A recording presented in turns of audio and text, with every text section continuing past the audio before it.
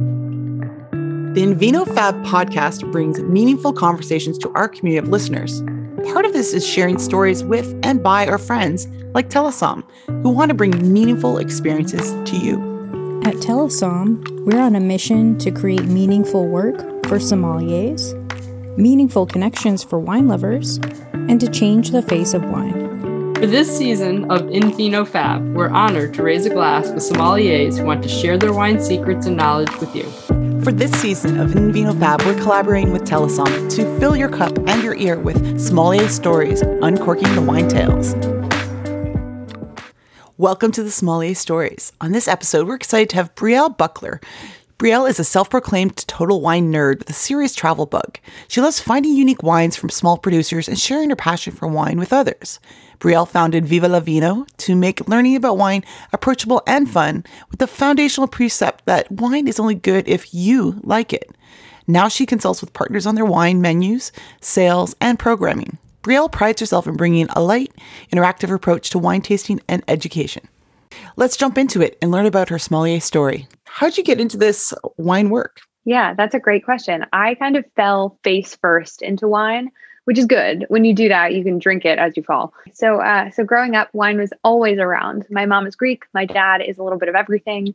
And together they are both super, super outgoing, super welcoming. So my house earned a nickname of Grand Central Station when I was a kid. There were always people coming in through every door. There was somebody staying on the couch. There was somebody swimming in the pool in the backyard. Everybody had a key.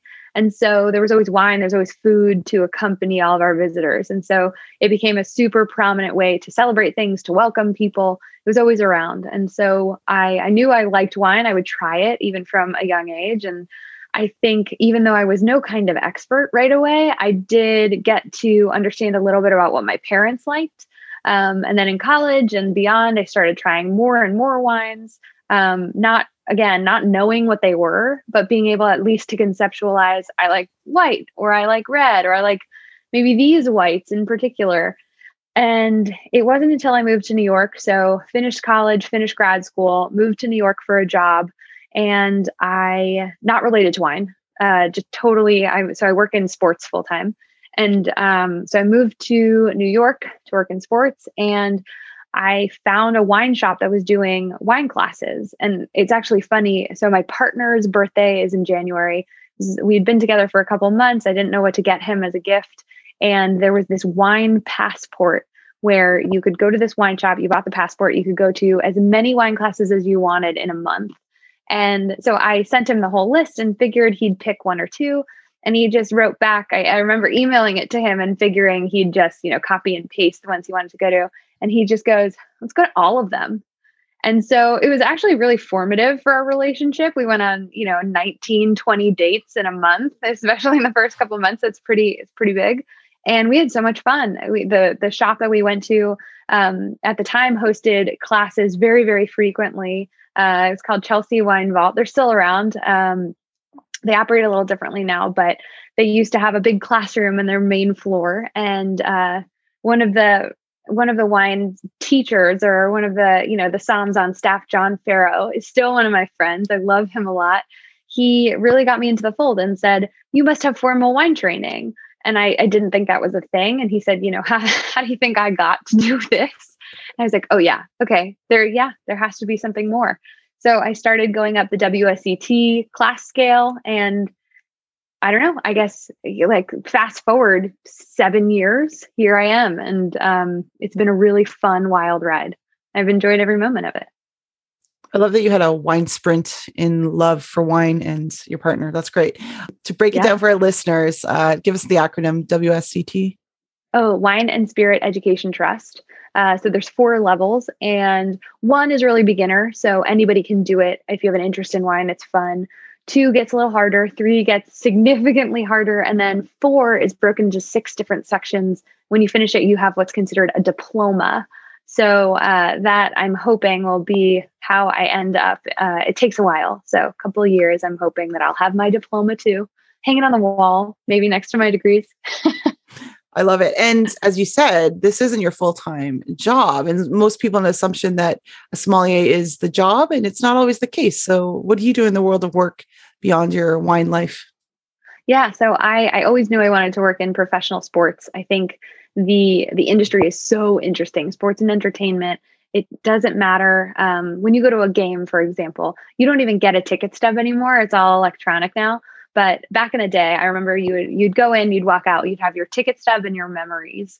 But otherwise, you can't be guaranteed when you go to a sporting event, which is the mecca of being a sports fan. You want to go see your favorite players play, your favorite team win. But on any given night, you can't be guaranteed that your team will win, your favorite player will play. There won't be a really tall person in front of you blocking your view, or that they'll have your favorite beer on tap or your favorite food available. But people still go. People still spend their money. They still go. Even if their team is losing, they still go. And I think there's a lot of hope in that. And there's a lot of camaraderie and community. I just always thought that was so cool. But so I went to both undergrad and grad school for sport and entertainment. So I knew I wanted to go into it. And right now I work in operations. So very much on the flexing of my type A, color coded, driving forward some of the work that we do internally. And now I used to work for a league. So I worked for the National Basketball Association. And now I work for Bleacher Report, which is a company within Turner Sports and Warner Media. And I work in operations. So I have a lot of fun helping us kind of fulfill our strategy, get some big projects off the ground and across the finish line. I think that your two industries of wine and sports have some complementary things. So as you pair those two worlds together, what are you learning from one that you bring to the other, or vice versa? I think in sports media, I learn a lot about how to communicate with people, how to operate on a tight deadline, what people expect, how you can make people feel good.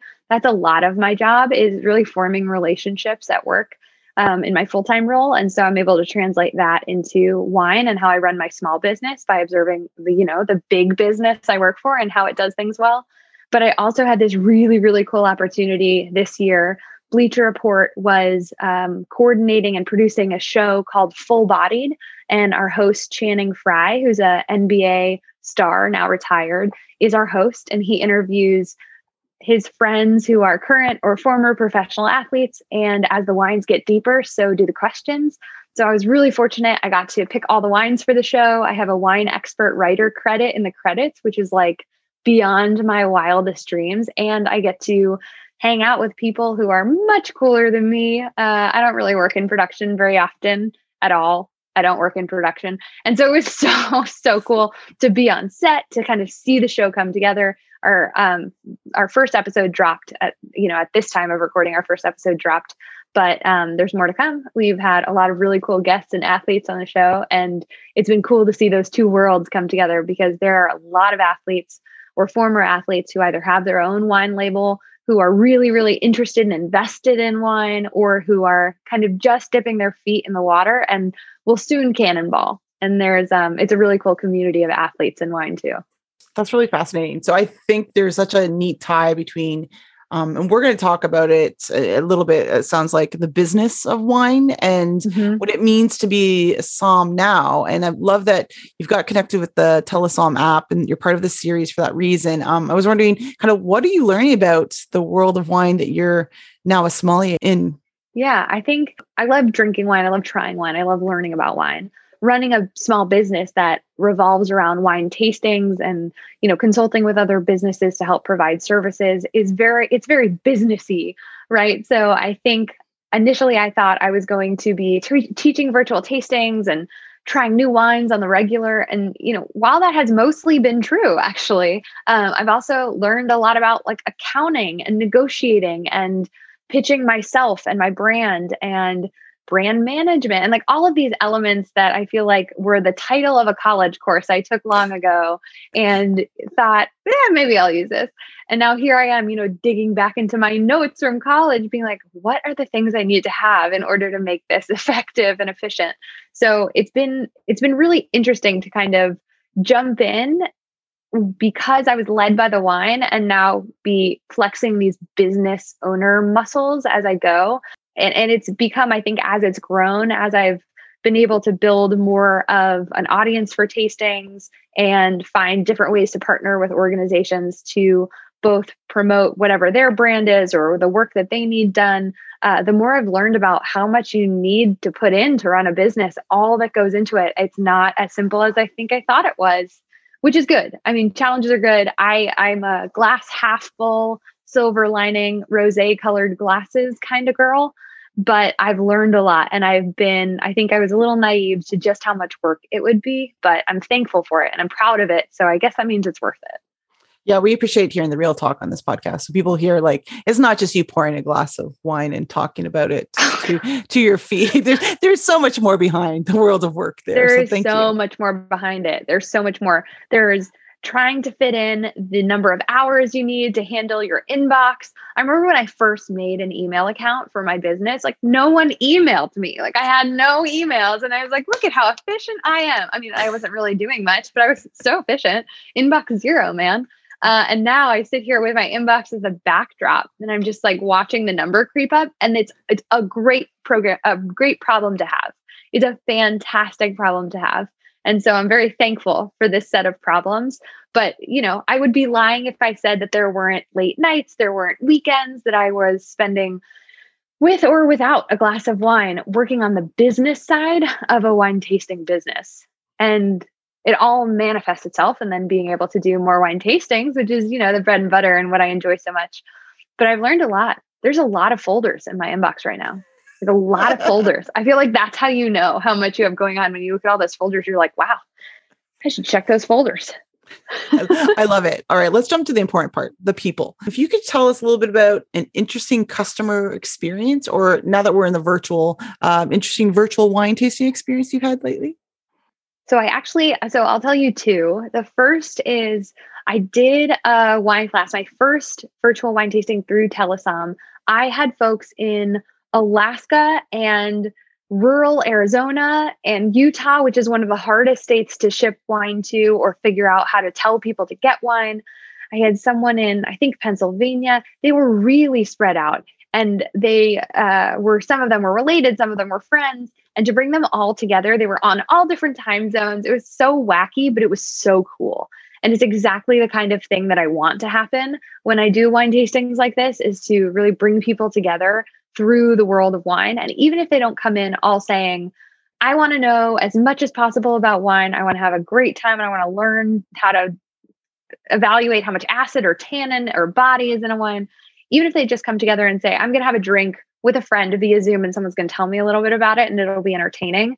It's just so much fun.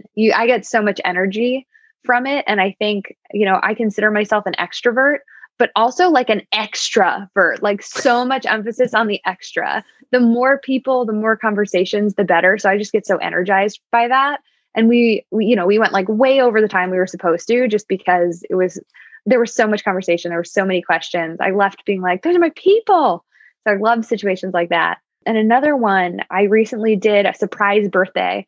So that was really interesting. I've done those in person. I've done, the engagement immediately after somebody gets engaged. There I am, and we're doing wine. A surprise birthday in person, things like that. But I hadn't done it virtually. And the person whose birthday it was, their daughter reached out and said, we're going to keep this secret. We're going to do it all electronically. It won't be on her calendar, so mom won't know. And they were all sitting around the kitchen island, and they turned on the TV. They had like brought a TV in or had a TV mounted in there. And there I was. They had the computer set up already. So I was there, and suddenly I pop up and the wine comes up from beneath the countertops, and we're doing a fun kind of surprise virtual event. So that was a really fun one. I thought that was really special. I love it. In-home pop-up events. That's great. It's great. I love it. What are some interesting questions that people ask you during a virtual wine tasting? Has there been anything that's been fun that you remember? Oh, they range. Seriously, they range from like very, very entry level. If we're smelling a wine and I'm saying, does anyone get citrus, lemon or lime? Somebody will say something like, are there lemons and limes in this wine? And then we walk it back and we talk a little bit about how wines are made. The answer to that, just so everyone knows, no, with an asterisk at the end. I'm sure there's somebody putting actual citrus in their wine. But typically just grapes, smushed, fermented grapes. Although I was in Hawaii recently. No, nothing's happened recently. I was in Hawaii a couple of years ago, and we went to a winery and they had wines that were infused with pineapple from the Dole plantation. And I was like, yeah, okay, this is something other than grapes in a wine. That counts. So I've gotten things as simple as, are there other things besides grapes, meaning other fruits or vegetables or things kind of influencing the flavor that's come in contact with the juice. And then I've gotten everything to, I talk a lot about wine making and wine growing. And so we talk about organics and natural wines and biodynamics. And so I've gotten questions about Rudolf Steiner and how the biodynamic movement came to be and what that's all about. And so sometimes we get really, really nerdy and we talk about the different preparations of biodynamic wine harvesting. And sometimes we, go with the basics, but it depends on the audience. So kind of cater our mood that way. I like that. What's the most interesting place that you've tasted wine at? So it was either we did the Volcano Winery outside of Volcano National Park. I think that's what it's called, Volcanoes in Hawaii. And that was very much sweet wine and infused with pineapple. It was very, very cool. A really cool experience that I would definitely do again. I think a lot of those wines were meant to be dessert wines or a little bit off dry, which is typically not my style. That's not what I gravitate toward, but it was delicious and I had a lot of fun. But I also had the opportunity to go to my mom's family's original hometown, which is Ioannina, Greece. And we went there a couple of years ago on a family trip to try to see, where her family members had grown up. And we were in the town and we tasted some wine there. And then we went subsequently to Santorini and tried some wines. But I think just being in Greece and being able to kind of be on site with some of that history. And I feel like there's so much history in wine was really cool. We don't find as many of those Greek wines in the States. There are some, you can find Assyrticos, you can find different varietals that are Greek that are, especially in places like New York or LA, but to be in Greece and to try, a flight of 7 different wines I had never heard of or come in contact with was awesome. It was really, really cool. Yeah, there's something about the ambiance from either one of those examples that I think really resonates with me. Pro tip on the sweets, because I come from the Niagara region of ice wine in Canada. I've been told to pair the really sweet wines with like a spicy Thai or something like that. I was like, that's not a bad idea. Up my spice level with the sweet. So yeah, I typically do an off-dry Riesling with Thai food. That's my go-to. Yeah, these were a little more, I think, dessert oriented. Okay. I'm not some people really enjoy pairing a sweet wine with a sweet dessert. I don't have as high of a sugar tolerance, so I'm generally not there, but they were still delicious. Yeah, they're still really fun. What sound, since this is a podcast, do you associate with the world of wine? The pouring of a glass of wine, the like glook, glook, glook, glook. It's one of my faves. The pop of a cork, I think if you listen really closely when you pour a sparkling wine as the mousse settles and you get just like the popping of very effervescence, that's really, really cool. I get a lot of like clinking glasses and laughter. That's where I live. That's my space. That's where I like to live and that's where I like to be. So anytime that I have wine, I look for friends to share it with. And so that means glasses that are actually made of glass or really any vessel. It could be a solo cup, your hands, pinch. I just imagine that like that clink and the laughs that kind of come along with it. Love it. If you had only one geographic wine region to choose from, what would that be? Ooh, that's tough. I love Piemonte in Italy, also known as Piedmont to us in the States, but I like to say the name of the region the way the locals say it. So Piemonte. I love the big, bold reds that are made from Nebbiolo. I love Barolo. I love Barbaresco. But I also love Barberas and Dolcettos, and I really love Astis. I've been getting super into Astis, Moscato d'Astis, which, any level of bubbles is always fun. I think it's because it's summertime. And I do think one of the most delicious rosés I've ever had was from Piedmont. It was a rosé of Nebbiolo. And so, I mean, there's quite the gauntlet there. There's a wide range of delicious wines there. But if it had to be somewhere in the States, I'd probably say Oregon, the Willamette Valley. I'm a Pinot Noir person. And I really think there's nowhere that I believe it is made better for my personal palate. That's not to say I'm saying that the Pinot Noirs in Oregon are the best in the world every single time and that every Pinot Noir from Oregon is going to be a 10 out of 10, but I've found some of my absolute favorite wines there. Full stop, period. Best ever. And I think it gets me. There's something spiritual about me and Oregon Pinots. It's the Willamette, damn it. Willamette. Yeah, and the palate is really important. So I do want to call that out. Like everyone's palate's going to be different. So that's really great that you've said that as well. Yeah, my philosophy, like the foundation philosophy of Viva Vino, which is the company that I started, is wine is only good if you like it. So my job is really only to help you find out what you like.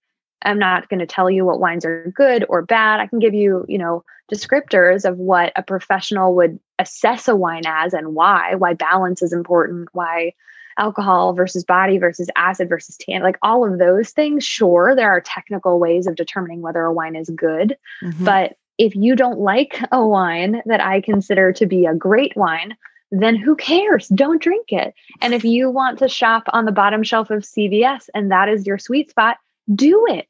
There are a lot of wonderful people for whom that is where they live, that bottom shelf of CVS, and that is okay. That is more than okay. Good for you for knowing what you like. The experimentation of wine also comes into kind of you as a somm. And before we hit record, you shared a little bit about new things you're trying in spaces you don't really know about. And if you want to share a little bit about that with our listeners, that'd be great. So I've had this business for several years, but I was never really active on social media. That's new to me. I often don't know what I'm doing because I'm not a huge social media person myself personally. I do have accounts, but I'm not cool on them by any means, right? Like I use them more so to connect with like my uncles and be like, what are you doing? Okay, great. It's a good way to keep in touch with people. But I started using Instagram this year at the encouragement of a friend who is a social media user, knows a lot about it, and said, you are going to potentially attract more business this way. And so it's worth a try. If you hate it, stop doing it. And because she said it in the way that's, very similar to how I preach about wine, if you can call it that, if you don't like it, don't drink it. If you don't like it, don't post. But she was right. I think it's been really fun. I've met some really lovely people through it. I actually last weekend met up with some friends now that I'm here in Seattle for a few weeks who I speak to seemingly daily, but, have never met in real life because they're strangers on the Instagram internet.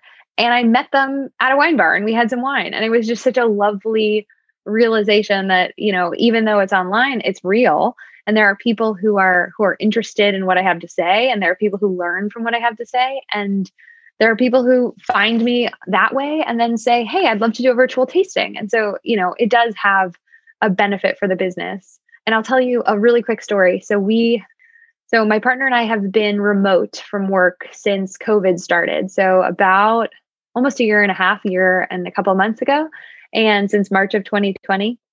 And we gave up our apartment in the New York area and kind of hit the road, put our stuff in storage, don't have an apartment right now, got in the car, drove west. So right now we're in Seattle, and we, along the way, stopped in a bunch of different cities and places and had some adventures. And we've comically schlepped a lot of wine with us along the way. But we stopped for a couple of weeks in Walla Walla, Washington, which is a wine region near and dear to my heart because any wine I've tried from there, these big, bold cabs and Syrahs I've loved.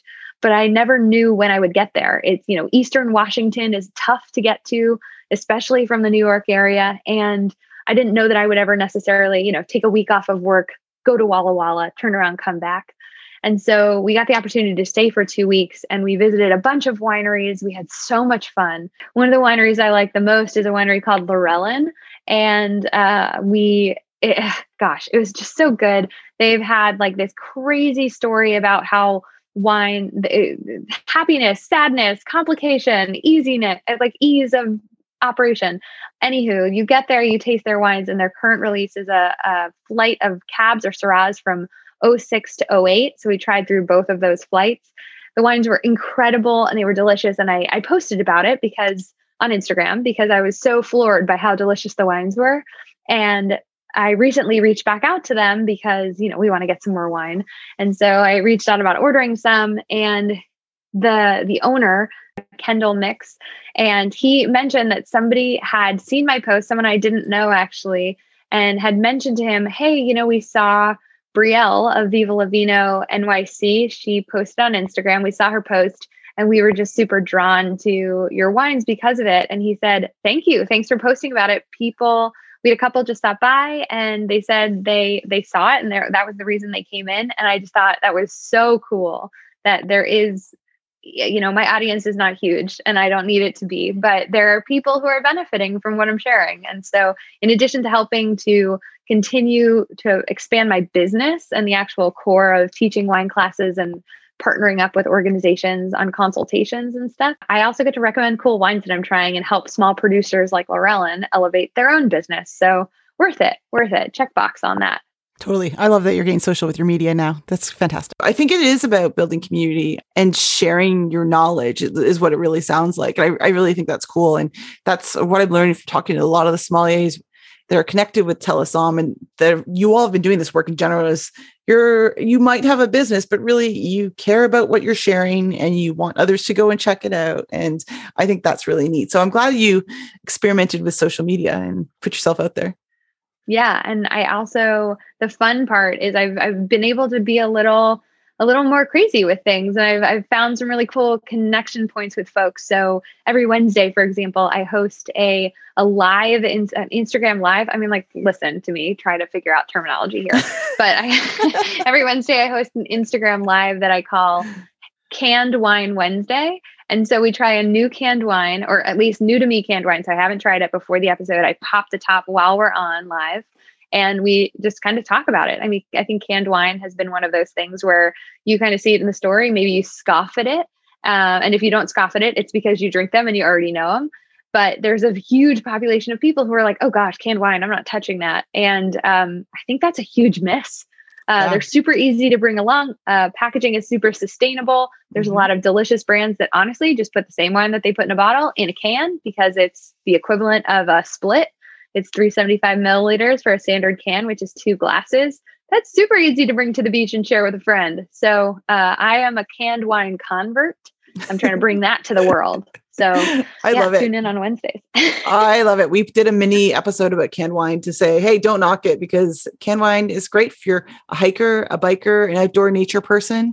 Yep, that's me. And I'm from the juice box crew of back in the day before they were popular. Niagara and Canada started having more like environmentally friendly like boxes, which I call the big juice box that you take out because you could recycle it and you can definitely carry. It's lighter. Yeah, I think it's great. So good. I've had the opportunity to try a lot of cool wines now. Like, I don't know that I would ever have gone to the store and picked up, one of every canned wine, but I've enlisted a guest host every week.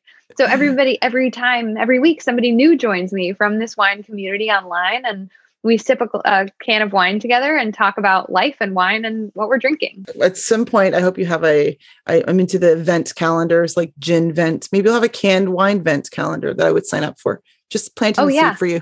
I mean, I have you can sign up to be a guest host if you want. You want to join me? Maybe I do. Oh yeah, 100%. Okay, we'll work 100%. Good. All you have to do is get a can of wine and drink it. That's it. That's the whole thing. It's the whole commitment. Simple. We are going to put links to all the good things where people can find you. And I do think this is really helpful because I think it unpacks, the snobbiness that people think about when we have wine and sommeliers. And really, it's so much more than that. Okay, before we wrap up, I have just one last question for you. What's the best lesson you learned from your time being a sommelier that you apply to your own life in general? I really think it's open-mindedness. I pride myself on having been an open-minded person in general. My parents are very open-minded. I think like we were raised in a household where we were given the authority and encouragement to question things and ask why and make our own decisions as a result. But I think, when it's you and you're applying it, I'll use myself as a test case. For a long time, I was like, I don't like Chardonnay. I think it's bad.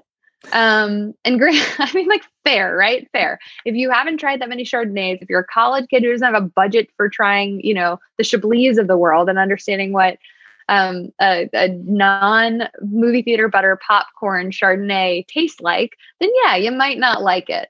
And I learned recently, I really went down an internet rabbit hole about this. Your palate changes every couple of years. And so first, I think I wasn't drinking the right Chardonnays for me. But also my palate has definitely undergone a change because I used to be very much high acid white wines, lighter body, Sauvignon Blanc, Sauvy B, my heart and soul, used to be like my absolute go-to. And now I find that I'm reaching for Chardonnays, I'm reaching for Viogniers, I'm reaching for skin contact whites or orange whites, I'm reaching for piquettes. Anything that has a little bit more funk to it. I went to the Jura via wine the other day, got that floor element in there. It's a little nerdy, but you can cut that out. But I think your palate changes over time. And I think what I've had to learn and consistently kind of confront myself is like, you don't know what you don't know, right? You got to keep doing the research. Fortunately, when it comes to wine, that just means trying more wines and drinking a bunch. But you have to do the research. You have to figure out, everybody has a different perspective, especially here. Like we're talking physiologically, everyone has a different palate. And so there is no right or wrong. If bottom shelf of CVS speaks to you, then you are correct. If you do not smell lemon in a wine, you are correct. It's all about having fun. There's certainly a lot to learn. You can become a wine expert. You can be able to blind taste and say the vintage and the grape and the area of the world and the vineyard. And that is wonderful and cool. And I candidly will never get there. And that's okay. I want people who walk into a wine store and feel really intimidated to not. I want to give them skills and methods to walk into a wine shop and know exactly what to ask for so they can get the help they need and they can walk away with a wine that they know they're going to like, or a wine that they know is close to a wine they've liked before and they're excited to try. Brielle, thank you so much for taking some time to talk wine your story, and your sommelier life. We appreciate it here. This has been so much fun. Thank you for having me. This has been so cool.